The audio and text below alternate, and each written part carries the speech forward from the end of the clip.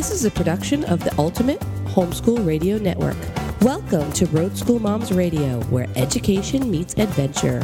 Your hosts, Kimberly Travaglino of Full Time Families and Mary Beth Goff, the road trip teacher, will share advice, information, and encouragement to bring your road schooling efforts to new levels.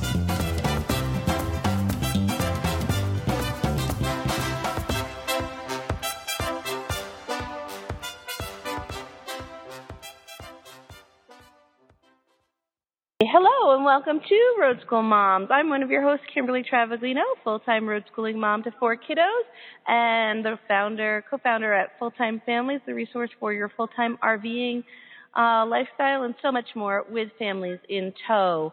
Tonight, I'm usually joined by my lovely co-host, Mary Beth Goff, but it seems that the Eclipse is messing with Mary Beth's signal, and she has no service where she's at right now. She's actually hosting her own event in Carbondale, Illinois, while I'm hosting an event in Bend, Oregon. So Sarah James has been gracious enough to join me on the broadcast. Hello, Sarah. Hi, everybody. Hi, Kimberly. Sarah, for those people who don't tune in every night and hear your name every podcast, why don't you introduce yourself to the listeners? Well, I'm Sarah James, commonly called the James Gang because I've sort of tagged my family as that. I have 4 kids, and we road school. We've always homeschooled, and we've been on the road for about 19 months. And I don't know what else to say. I'm in Bend right now, assisting Kimberly as well with the event, and we've had a ton of fun here so far. We have had a ton of fun. And so what we're going to talk about tonight is a little bit about what we're doing here in Bend. If you're not familiar, Sarah and I are attending something called the Full Time Families Solar Fest. We in Bend, what is the percentage of eclipse that we're going to see? I believe it's 98.6%. Awesome. 98.6%. So that's good enough for you and me. We're not overachievers when it comes to not when totality. Not when there's traffic involved. Yeah, so an hour up the block, yes, it's 100% up there in Madras, and it's 100% madness in Madras. So we decided that we would host an event down here in Bend at the Sun River Thousand Trails, which is a great campground, beautiful river running through it for tubing. And Bend is a fantastic family-friendly area in Oregon. If you've not been here, strongly urge you to put Bend on your travel plan. So what we're doing here is since Wednesday, we've been hosting events and field trips and crafts and learning opportunities for road schooling families. And this is called an FTF Hangout. And so, Sarah, you've been to rallies and you've been to hangouts. So tell the listeners, what's the difference, in your opinion, between a hangout and a rally? Well, so a rally generally has a lot more families involved, and the hangout, obviously, there would be less families involved. The rally seems to be a busier schedule, whereas the hangout is a little bit looser of a schedule. My first rally, I remember I forgot to eat lunch a few days in a row because the schedule was too busy, and I just was busy visiting and enjoying my time, and then realized later that I was really hungry and realized I didn't eat. So the hangouts aren't like that at all. They are very relaxed. There's 3 or 4 activities we try to have on the schedule a day, and that gives you plenty of time to socialize and hang out with other people. That's why we call it hangout. And then the crafts are, fun.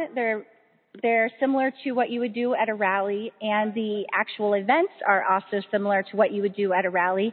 There's just less of them. And then, like I said, the atmosphere is a little bit more intimate at a hangout versus a rally, though both events are absolutely phenomenal.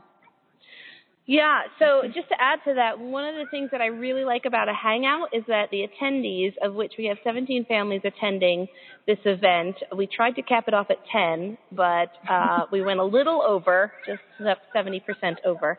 We have a tendency to do that. So the attendees are encouraged to host their own activities, which I really love because a lot of attendees come and they have, the willingness to serve and the willingness to host. And so there's time built into the schedule for downtime, and there's time built into the schedule for family time, and there's opportunities for the attendees to say, hey, I'm going to have a fire at my place, or I'm going to have a ladies' night at my place. Like Michelle Harkins has hosted 3 things at her house, specifically a ladies' night, which was lovely.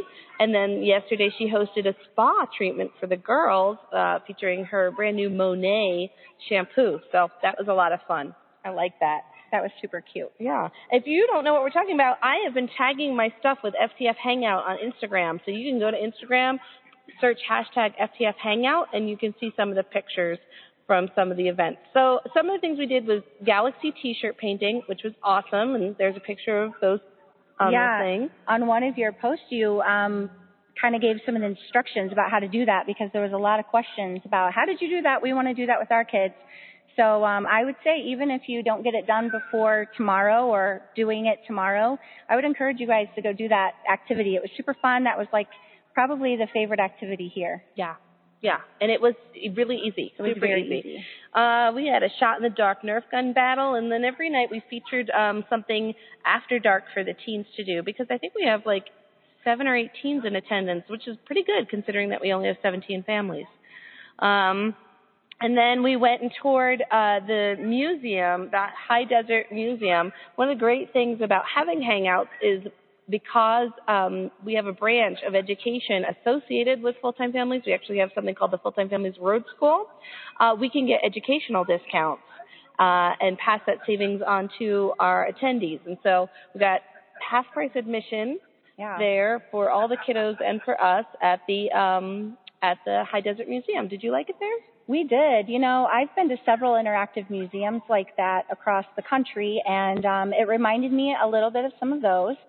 But one thing that I have neglected to run across was an Indian section, you know, showing it in that detail, I guess, was really interesting. So if you're ever in this Bend area, that is definitely an activity you should put on your to-do list. It was good. There was an indoor piece and an outdoor piece, and there were other things we could have done there we chose not to do. But there was a raptor show. We didn't do that, but I had some kiddos that wanted to. Mom was hungry, so we had to leave the museum before I got hangry. Yes, that's always a wise decision. Yeah. At 7 p.m. on that Friday night, we had an Afterglow family fun dance sponsored by Moride. Very supportive of our community. Moride, you might know them from Independent Suspension and Disc Brakes.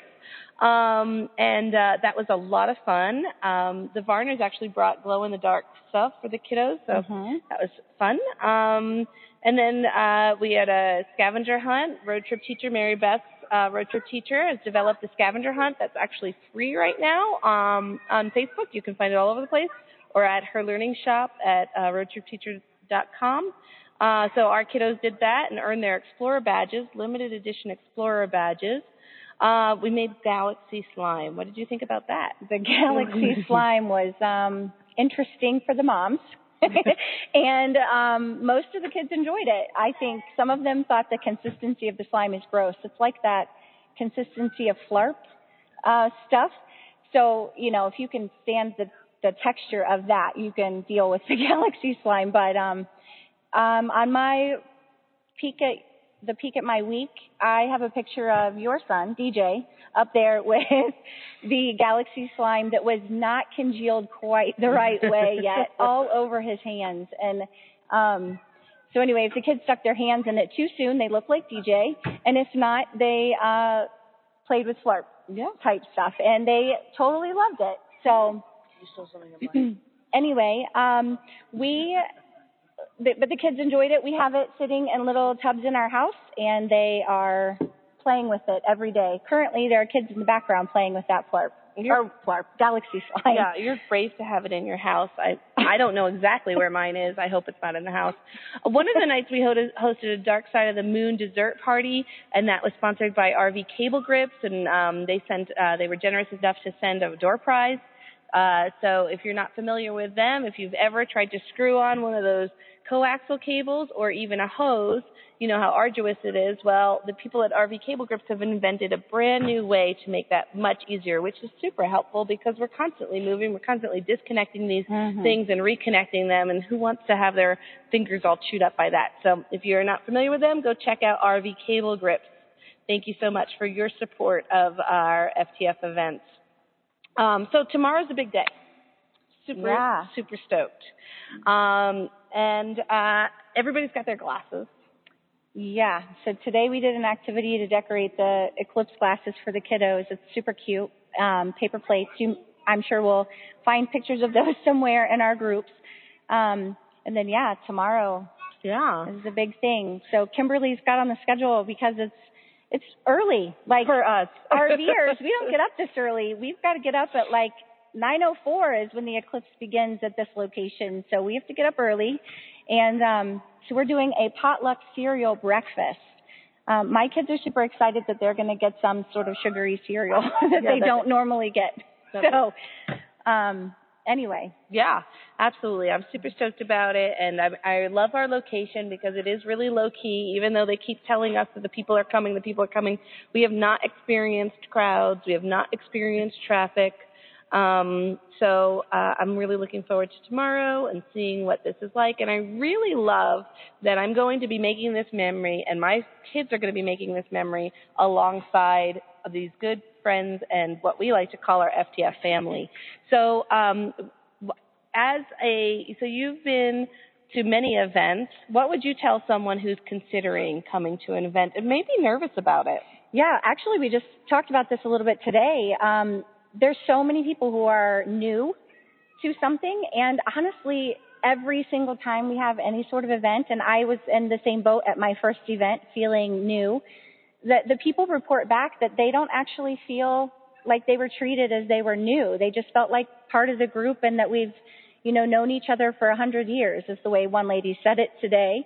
And, I think that that's so true. And that's my favorite part is that if you come to an event, you are treated just like you belong, and your kids are treated like they belong, and they're all included. And I don't know. I think that's my favorite part is that everyone, it's literally like family. And I know our group is called Full-Time Families, but when you sit down and you have a conversation or you walk up to a group that is in a conversation, they immediately include you. If they don't know you, they start introducing themselves right away.